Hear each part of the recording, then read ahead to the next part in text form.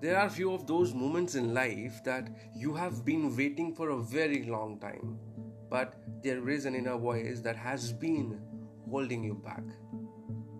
That new business venture, that new idea you had, that project that you were thinking of, that story that you wanted to publish, that book you wanted to write, the song you wanted to compose. What really happened to those plans? What is it that is holding you back? Among many, I am the one who did not do many things out of fear of failure. That what would the world think about me? That I'm a failure? I'm just a wannabe who is trying too hard for nothing. But this realization that the work you put in, the hard work that it requires, the sweat, the thoughts, the ideas are not for the world to praise you, but for yourself to know what that would be like if you actually do it.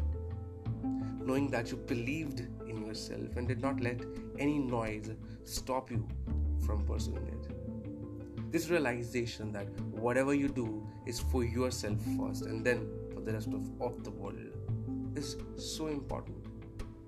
It puts you into a different dimension of your mindset that produces so many geniuses that only you can discover. So take a leap of faith and let go of it. The fear of failure, the fear of embarrassment, the fear of waiting for the right time and then doing it. Embrace the future outcome. Learn from it. Grow from it. And let yourself off and fly. Because that's what you're meant to do.